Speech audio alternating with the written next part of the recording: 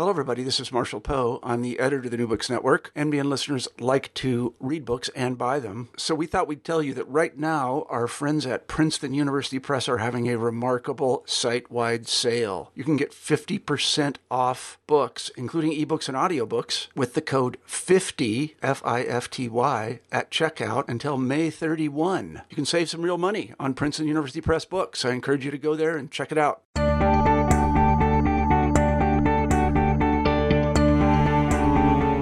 Hello, everybody, and welcome back to the New Books Network. This is Philip Lance, your host for today's interview with authors Noreen Giffney and Eve Watson about their book, Clinical Encounters in Sexuality, Psychoanalytic Practice and Queer Theory, published in 2017 by Punctum Books.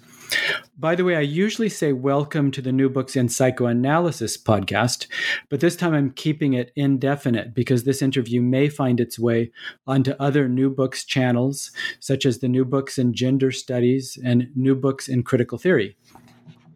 This is an interdisciplinary book edited by Noreen and Eve, with a host of fantastic contributors from the fields of psychoanalysis, culture studies, and queer theory. Noreen Giffney works as a psychoanalytic psychotherapist in private practice, and she is a lecturer in counseling at the University of Ulster in Northern Ireland. She has published a lot of books and journal articles on psychoanalysis, gender, sexuality, and cultural studies.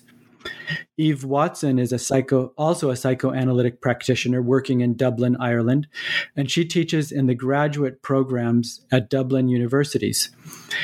She trained in the Lacanian psychoanalytic tradition, and her areas of publication and special interest include theories of sexuality and gender, critical theory, film, and cultural studies. So welcome to the program, Eve and Noreen.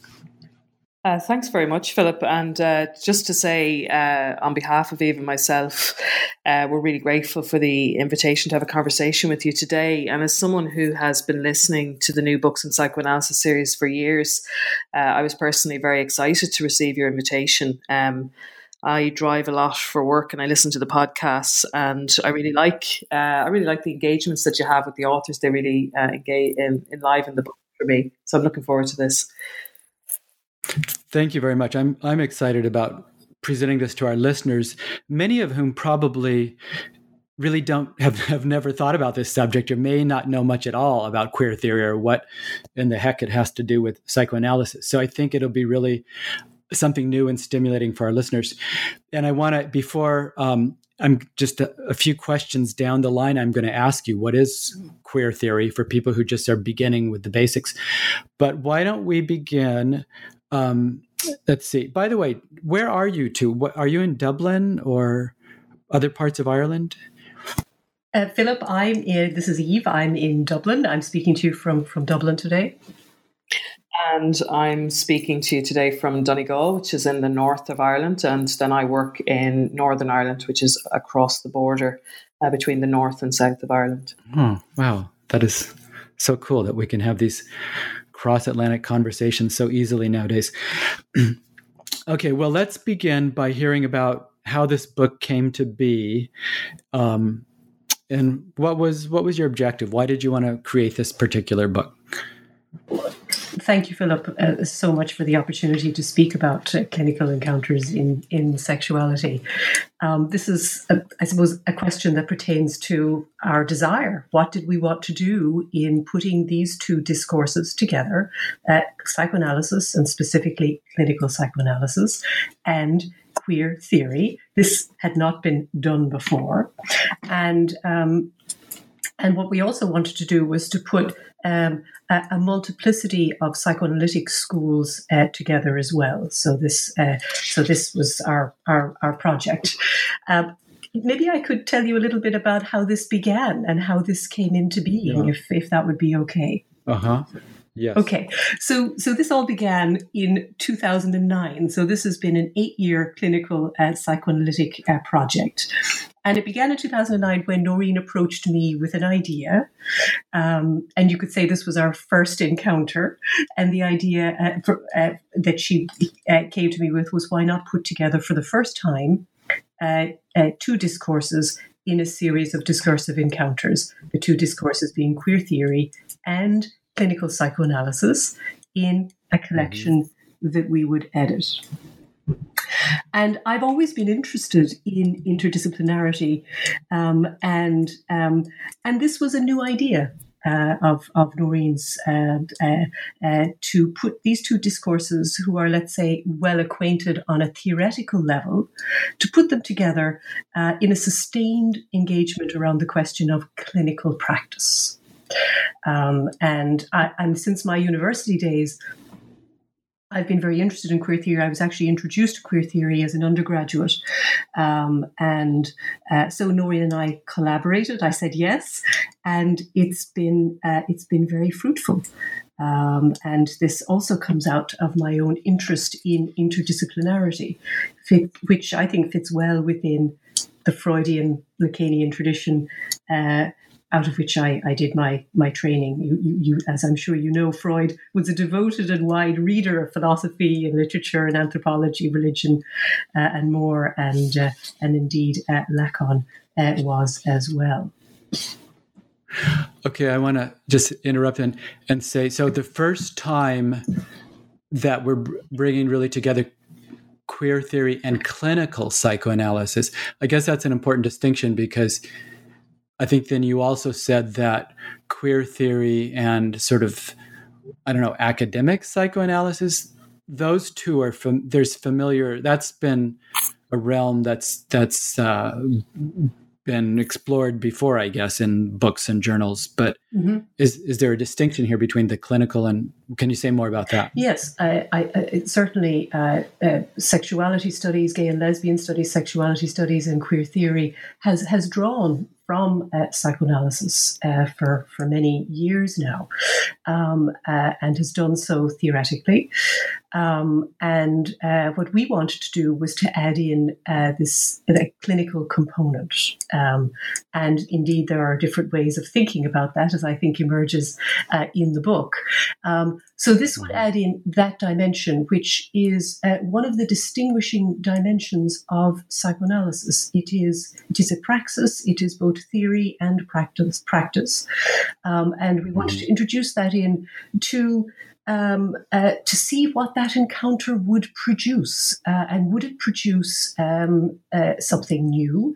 Would it allow us to ask new questions? Would it allow us to come up with different answers, etc.? So this was very much from its inception a project that didn't have a guarantee in terms of what it was going to do. It was designed, and I think Noreen is going to speak a little bit more about that,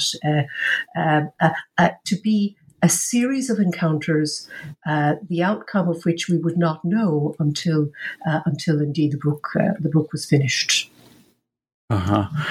Okay, so I read your afterword, Eve, today. I just finished it this morning, and it was really nice. It brought a lot sort of together for me. I think some people would have put it at the beginning of the book, but so let's talk about how the book is put together. With it's got a kind of a distinctive structure or way it's put together with different sections. And so I guess Eve is going to, or Noreen is going to tell us about that. Yeah, I suppose, as Eve said, this book has come out of an 8-year clinical psychoanalytic and interdisciplinary research project. And just further maybe to what Eve has just said there a moment ago about how the book came into being, I suppose one of the things that I noticed when I became involved in clinical psychoanalysis, I had worked in gender and sexuality for years, was how clinicians who worked psychoanalytically could be so curious and thoughtful about the minutiae of psychic life, the smallest things. but that when it came to sexuality, there tended to be a reification and all curiosity seemed to fall away. And that wasn't true of everybody, but it was true of quite a number of clinicians. And I suppose I was interested to see what we could do with this book in order to, I suppose, unhinge some of those sticking points and to open up that reification to thinking. So in order to do that, I suppose we organize the book in a particular way, as you say, that's not always usual. The book includes 30 chapters by 32 invited contributors, and these include academic theorists working in gender and sexuality studies, but also practitioners of psychoanalysis from a number of different psychoanalytic traditions, so Freudian, Kleinian, Lacanian, independent, relational, Jungian, and so on. And the book uses then queer theory. The book is an encounter between queer theory and psychoanalysis, but it's also an encounter between a variety of different psychoanalytic traditions about sexuality. And it uses queer theory as an interlocutor for those various different traditions to come together, because queer theory is, and we'll get into this a bit more as we talk, but queer theory is at the forefront of theoretical discussions about sexuality. But it's also a discourse that is wary, very wary, of psychoanalysis as a clinical practice because of the history of psychoanalysis and how it's treated LGBT people, and also as a discourse. So we used a number of structuring devices in the book. First of all, it's structured around a series of questions that we pose and that occur in my introduction for the reader literally. So there are 4 questions that we ask the reader to keep in mind as the reader reads. The book is also arranged in a series of 3 sections, each of which facilitates the reader engaging in a series of encounters with a variety of different discourses and ultimately with their own views about sexuality. And the book is also framed by an introduction by myself and an afterword by Eve, which both function as the facilitating environment. They frame the book, but they function as a facilitating environment for the reader's interaction with the text. And as you said, it might be usual for an afterword like Eve's to actually be the introduction. But in this book, the function of it is to open up a space for the reader to find their own way, and then for there to be some containment, I suppose, provided by the afterword. And I suppose the reason why we have those various different strategies, structuring devices put in place is that the book is, I suppose it's set up to foster a self-reflective attitude in readers about sexuality, which historically has tended toward reification, including in psychoanalysis, and particularly in psychoanalysis as it appears in the clinic. And also the book is performative in style. So that means that the setup of the book creates the conditions it describes. So the book literally, as well as discursively, opens up a space for clinical readers to engage in an encounter with their own views on sexuality and how they might be bringing predetermined beliefs into the consulting room. Okay. Can I interrupt you just a moment? You mentioned the reification of sexuality. Maybe you should explain what you're meaning when you say that before you go on with these different sections of the book. Yeah, sure. I suppose when I talk about reification, I suppose there's a number of different ways we might think about that. I mean, I suppose psychoanalytic term concretization would be relevant here in terms of thoughts being present about sexuality. Thoughts are usually, when they're reified, they're usually picked up from books that people have read or from clinicians who have taught them or analysts or supervisors. And then they're reproduced without thinking them through. So the thoughts are present, but not the thinking apparatus to actually facilitate it being wondered about.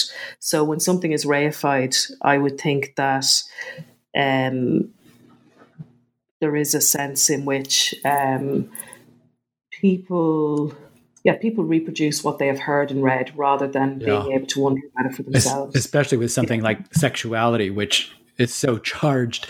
There's probably a temptation to quickly get a handle on it and close things down with that process of reification. So yeah, clearly this book is working against that. And Philip, anyway, what Noreen describing there, I think, is a way of describing the process in which people make assumptions and hold biases that are unquestioned. These givens that people approach, particularly the field of sexuality, which we've identified as one that is particularly prone to reification. So people have ideas in a way, as opposed to thinking these things through, and that is the aim of the book, is to shake those up for psychoanalysts and for those who work in the area of sexuality studies and gender studies, and those who are interested in those areas. Yes. Okay. So do you want to go on, Noreen, with specifically the three different sections, sort of how they work? Yeah, sure. Yeah, so there are three sections in the book. Section 1 features 6 chapters on key themes in queer theory by academic theorists of sexuality, and they work mainly in the arts and humanities. And we gave them each a theme, so identity, desire, pleasure, perversion, ethics and discourse. So each of them were given a theme, and we asked them to write about those topics from the perspective of queer theory, but keeping in mind how queer theory in the instance of identity, for example, has been influenced by psychoanalysis, to write something about that.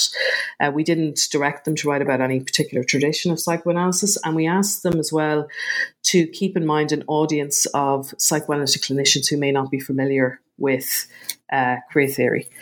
And then we left them to it. Then we collected all of those chapters, and we invited a number of clinical responses to them. So section 2 then includes 14 of those clinical responses written by 16 clinicians. A couple of the chapters are co-written.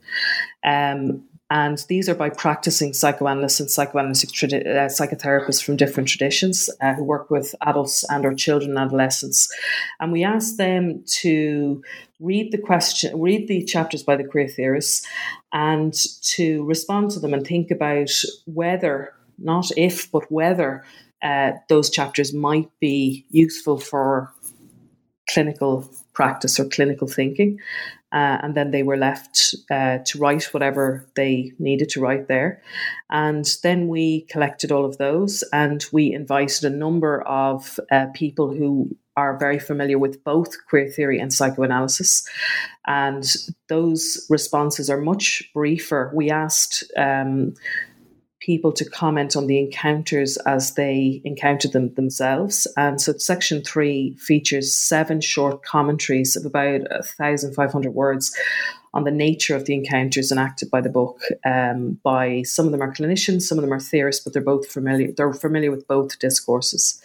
And in addition to that, we also invited a psychoanalytic practitioner who is also an art theorist to write about the encounter with the cover of the book, because that's the first encounter that the reader has. So I suppose the way the book is set up, just more generally about the idea of the sections, is that it's set up that the reader has a number of encounters with a number of different discourses, that none of the authors of the chapters got to see one another's responses to their chapters, and so that everybody saw the final piece, if you like, when it was published.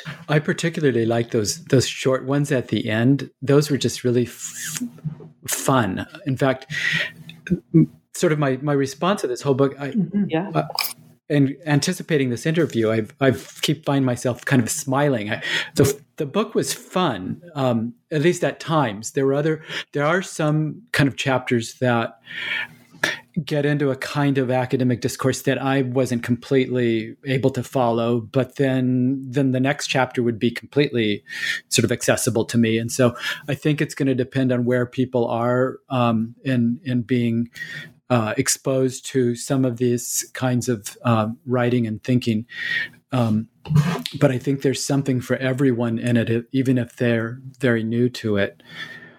Do you guys have? Yeah. That's really good to hear, Philip. It's certainly our aim was to facilitate the creation of something that people could come at whatever level they're at. People do not have to be very well versed in queer theory, I think, to approach the book. They don't necessarily have to be a psychoanalytic practitioner. An interest in these areas is a more than sufficient place from which to start.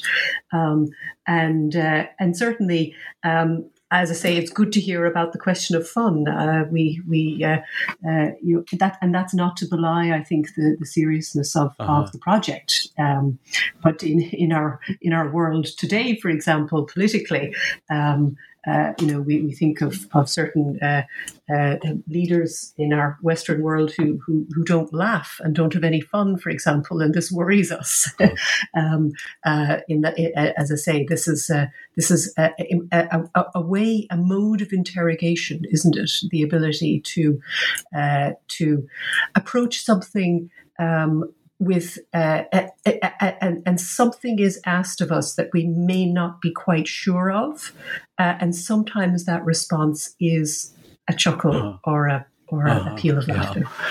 And I appreciate your reference to the seriousness too, because I don't know, I'm thinking myself, if I'd gone into analysis maybe 25 or 30 years earlier, I would have had a very different experience with psychoanalysis in terms of them wanting to cure me or pathologizing me.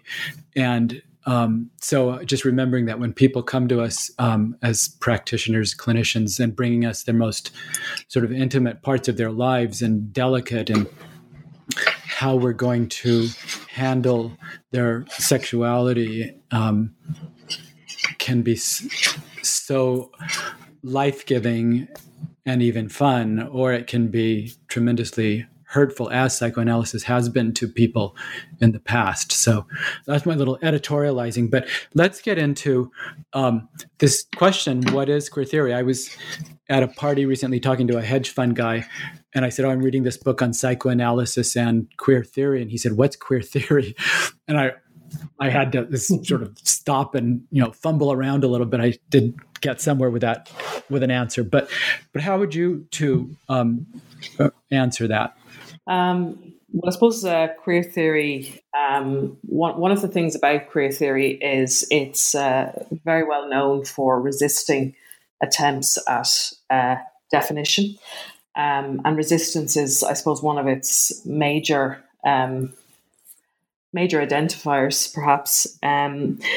Nevertheless, having said that, it's the words queer theory describe a number of different approaches to looking at sexuality, particularly sexual norms, sexual identities, pleasures, desires. Queer theory is, while it's an academic discourse, and it can often be very difficult, I suppose, to engage with if you're not familiar with the discourse itself.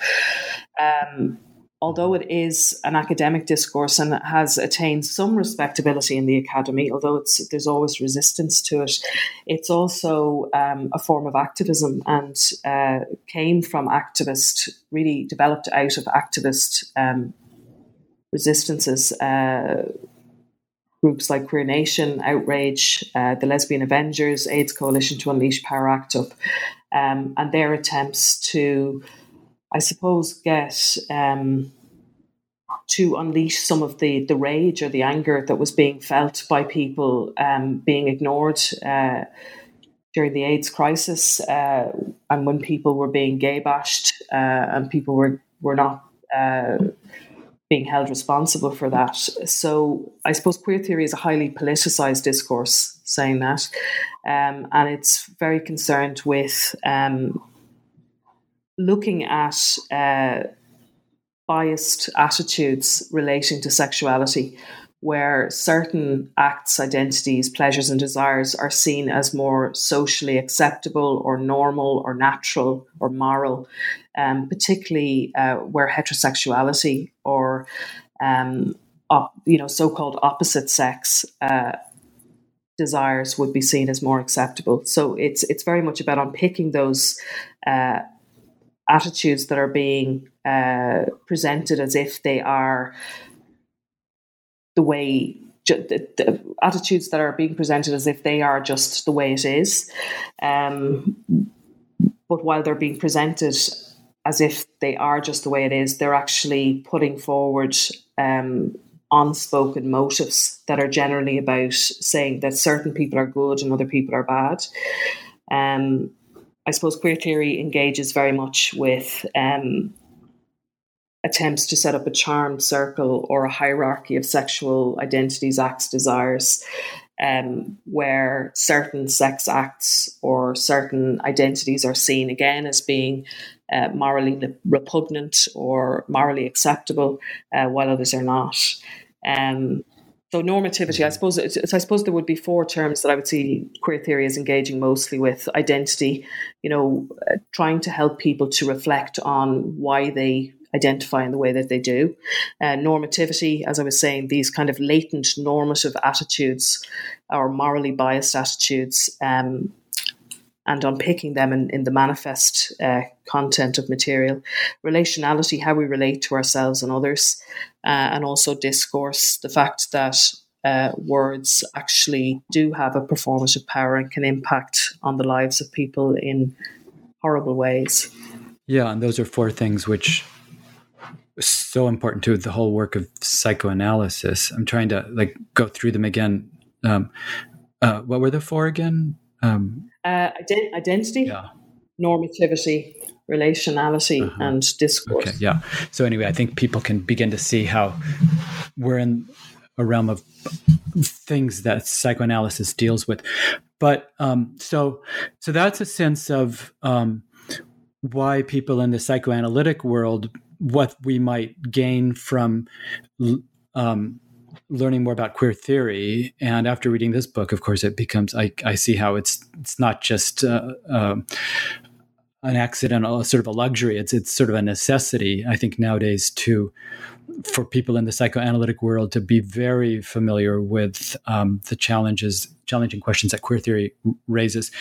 What would you say to somebody who's on the other side of the table, who might be very steeped in culture studies, queer theory? Is psychoanalysis relevant to them nowadays? Well, Philip, I would say that what the book attempts to do would be several things, such as to locate psychoanalysis, I think, in the 21st century, and to reflect on what I think we can describe as new sexual realities. I'm thinking of Danny Nobis's chapter in particular, where he talks about the importance of psychoanalysis of keeping up to date with developments in the field of sexuality. And so, certainly there's work to be done for psychoanalysis to keep up to date with the ever-changing and expanding 21st century sexual lexicon. And it has been accused of being out of step with contemporary sexuality, with its ideas about the Oedipus complex, the Electra complex, the paternal metaphor perversion, the drives and homosexuality, and so on. So we wanted to allow for psychoanalysis to be relevant today. And we think there's a good case to be made for that. And one of the things we wanted to highlight is that we'd be better off saying psychoanalyses rather than psychoanalysis, because not only are there different schools of psychoanalysis, and quite a number of those are represented in the book, but the schools also, in terms of the history of psychoanalysis, and what I would describe as the troubled history between psychoanalysis and homosexuality, not all psychoanalytic schools approached this in the same way. And so I think what the book does is it draws out the distinction between, for example, institutionalized psychoanalysis and certain schools of thought that may, and indeed did, treat homosexuality with very problematic normalizing approaches. So what the book does is, and I think this is important, is it acknowledges this troubled history. It says it, it acknowledges it, and I think this tension is evident in the book. This tension that is there as a result of, and I think it has to do with I mean, if we think about the history of psychoanalysis, particularly after World War II, after the death of Freud, and the tide of emigration to the West, mainly to the Americas and the UK, the psychoanalysts became preoccupied with fitting in to their new domiciles, and there ensued an effort to domesticate, some would say to domesticate the unconscious, but certainly the field of the sexual, particularly by new forms of psychoanalysis like ego psychology, which became prominent in the psychoanalytic institutions. And these approaches judged homosexuality to be non-normal, and they effectively deviated from Freud's principles, and gay and lesbian Anneliese Ann's suffered from reprobate practices, which deemed them perverse or psychotic on the basis of their sexual orientation. And so, for example, Ona Nierenberg's chapter in the book takes steps to acknowledge this history, but also to propose that there is a haunting that has occurred in the field of queer theory as a result of an unfinished mourning process, for example, around this deeply troubling history. So, with this acknowledgement, it is hoped that the discursive encounters will be, more open between the two discourses, and certainly I hope the book suggests and offers for those working in the field of cultural studies and social studies a chance to think about psychoanalysis a little bit differently. I think also just what Eve was saying there, just in as regards queer theory or cultural studies more broadly, that one of the things that has come out of the book, which you've probably seen yourself, Philip, is that the queer theory chapters tend to draw on one tradition of psychoanalysis above all others, which is Lacanian psychoanalysis, coming from the work of Jacques Lacan and his various interlocutors.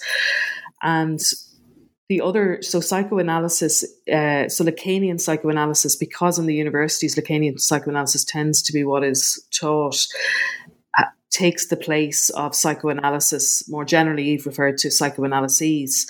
So I suppose one of the things that I think queer theorists or cultural studies critics can learn from this book is the fact that there are many different approaches to psychoanalysis. Even though people are aware of that, they tend to only draw on one.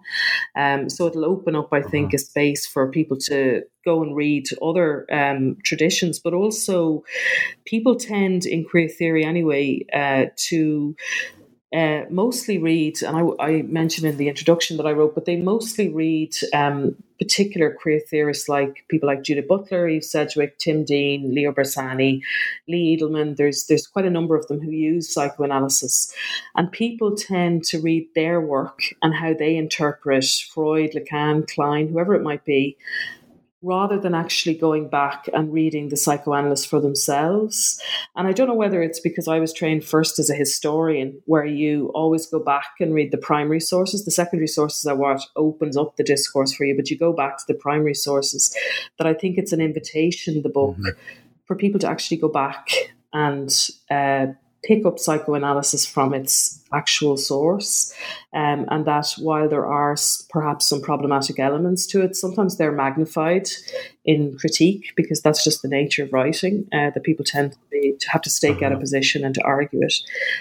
So I think it offers cultural studies critics that as well. And just in relation to that, Eve, you'll remember we did an event in the Freud Museum in London. Just one of the things that one of the speakers said, which has stayed with me, and I think is really interesting, is that Professor Lisa Breitzer from Birkbeck University of London, she said that she felt that the reason queer theory keeps on coming to psychoanalysis, even though it has a really ambivalent kind of love-hate relationship with psychoanalysis, is because queer theory doesn't actually have a theory of sexuality. And I think for me, having worked in queer theory, I would think queer theory is very much about resistance, and it's very useful for that, not allowing yourself to be subsumed by the other, but always trying to leave a space for thinking about yourself. But I think that idea of, I think that even just that queer theory doesn't have a theory of sexuality, I think that in itself will give queer theorists a lot to think about. Yeah, that's an interesting statement. And I would say, sorry, Philip, for interrupting you there. I would say also psychoanalysis doesn't have a theory of sexuality. There are theories of sexuality. But again, if we go back to Freud, and we could go back, for example, to the 3 essays, that is not a comprehensive theory of sexuality. It's an account that that we are continuing to pore over today to try and get a sense of the multifarious ways in which sexuality expresses itself in human subjectivity. So it would seem that there should be good ground for psychoanalysis, or psychoanalyses, and queer theory to find some common ground and to be able to work together. And also to say that because the emphasis is on clinical psychoanalysis. We also hope that the clinical case study, which is the psychoanalytic tool par excellence, may be something of greater interest now to specialists in gender and sexuality as a mode of thinking about human sexuality in decentered terms, and particularly in non-binary and singular ways.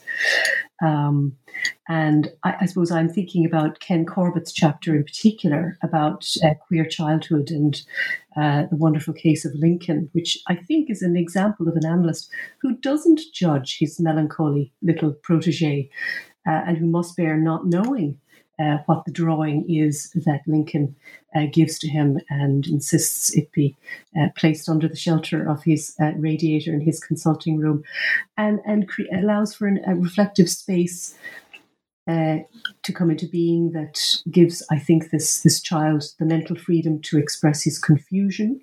And as Corbett says himself, he is able to do this because there is no summarizing originary explanation.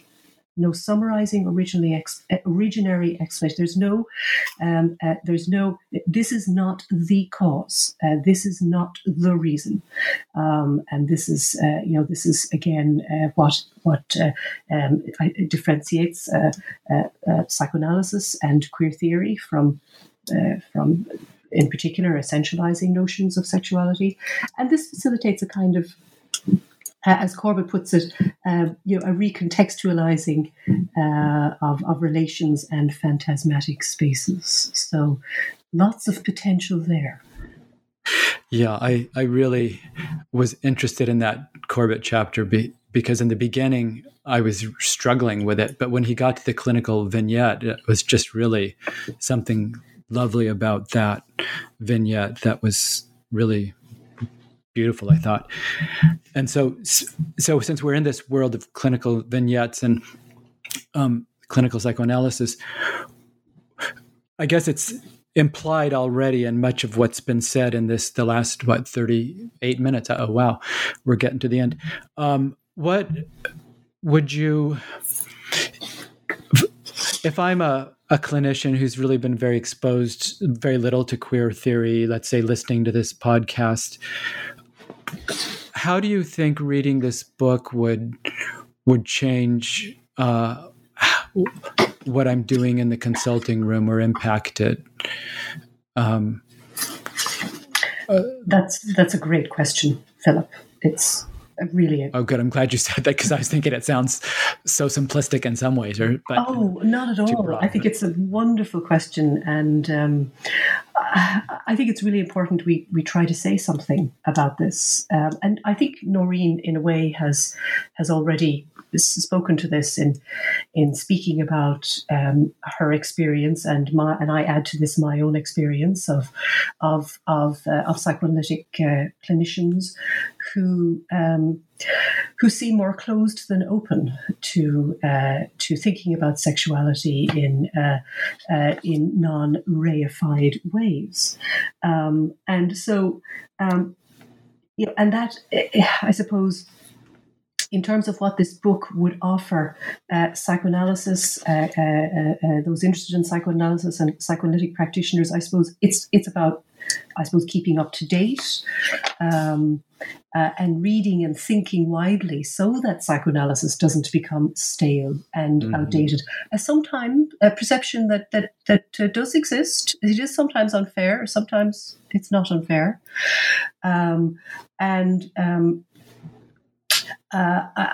there is, I think, to go back to the conference that Noreen mentioned there at the Freud Museum in February of this year, February 2018. That addressed itself to how social, cultural, and historical attitudes towards sexuality impact on the clinic, on transference, on countertransference, and it seemed to us that practitioners would benefit immensely from thinking about these, from thinking much more about this. That there is the idea that the clinic exists in a kind of bubble, as if it is not somehow trans-individual. It is trans-individual. We live in a world where we are impacted, of course, by the social, the cultural, and the historical, and we are going to get into trouble if we don't think about what those impacts are.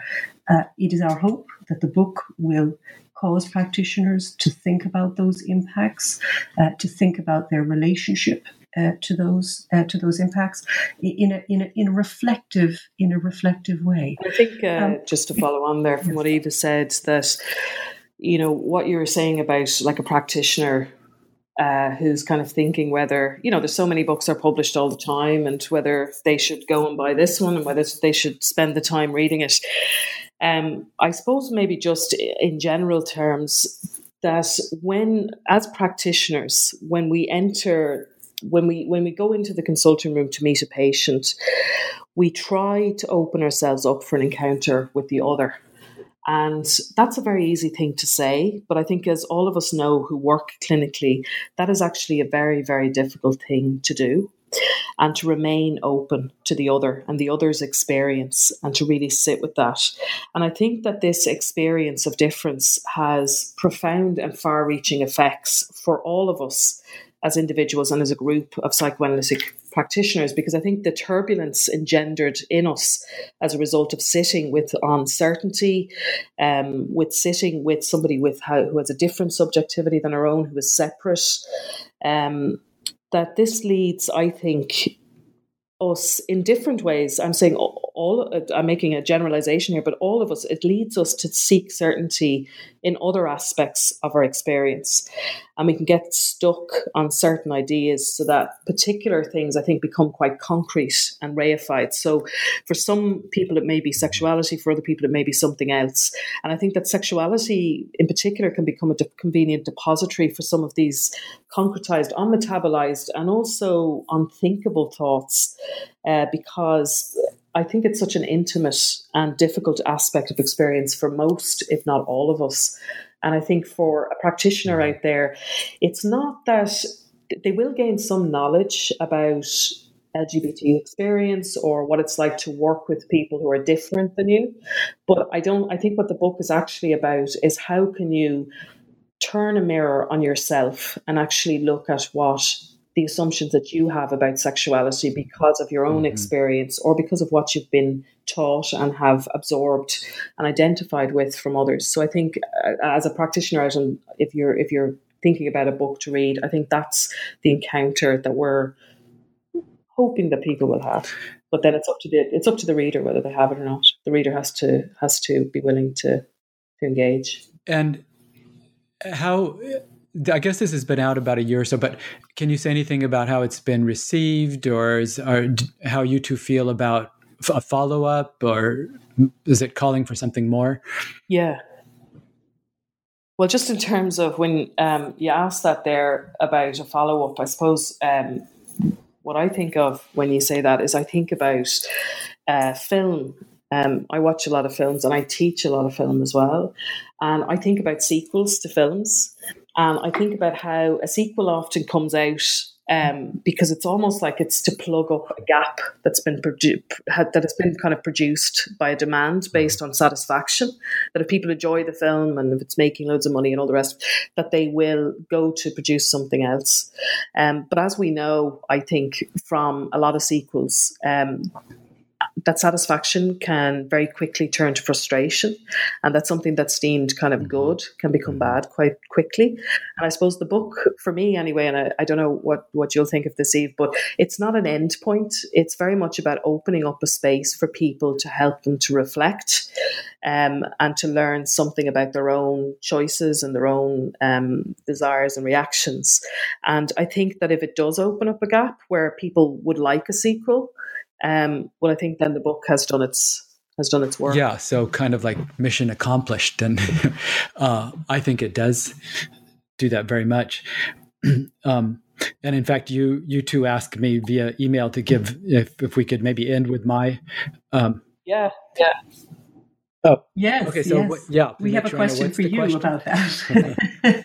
Well, the question is, I mean, we would love you to say a little bit about your own experience of the book, and what whether you found anything in the book that is useful for your own work, and do you think it's of interest to people? I really like books about psychoanalysis, obviously, that are structured as encounters or dialogues or compares and contrasts. So this bringing together of these two different discourses, psychoanalysis and queer theory, to me, for some reason, that works for me in terms of learning. I learned so much more about what psychoanalysis is from seeing it through the lens of queer theory, and then vice versa. So that was one thing I really liked about the book. And in fact, there's another book I might do next, which is a similar encounter between what Kleinian and Winnicottian psychoanalysis, Bob Hinshelwood and Eve or Jan Abram. They don't know that yet, but it's a similar kind of discussion. It was so fun to see Bob Hinshelwood writing a chapter in your book, because I never would have placed him in a book on queer theory, but he did fantastic. So I like those. Yeah. And he loved it. He loved the discourse. He loved the challenge. Yeah. So there's the coming together of those two things. But then I think what really began to open things up for me and challenge me is the two, I don't know if you call them faces of Freud, the original, maybe what we call the early, very revolutionary, maybe we could even say queer Freud, that sort of shocked the world and disrupted how we thought about things and began to put this mystery of sexuality at the center of everything. And then the later, I think Eve calls it the institutionalized Freudian, or the neo-Freudianism, which I think infiltrates so many of us in ways that we don't always know and recognize. And so I found myself really finding it very refreshing to see, I think and I think Tim Dean's phrase that psychoanalysis is a queer theory is something he said. I think that was really very educational for me.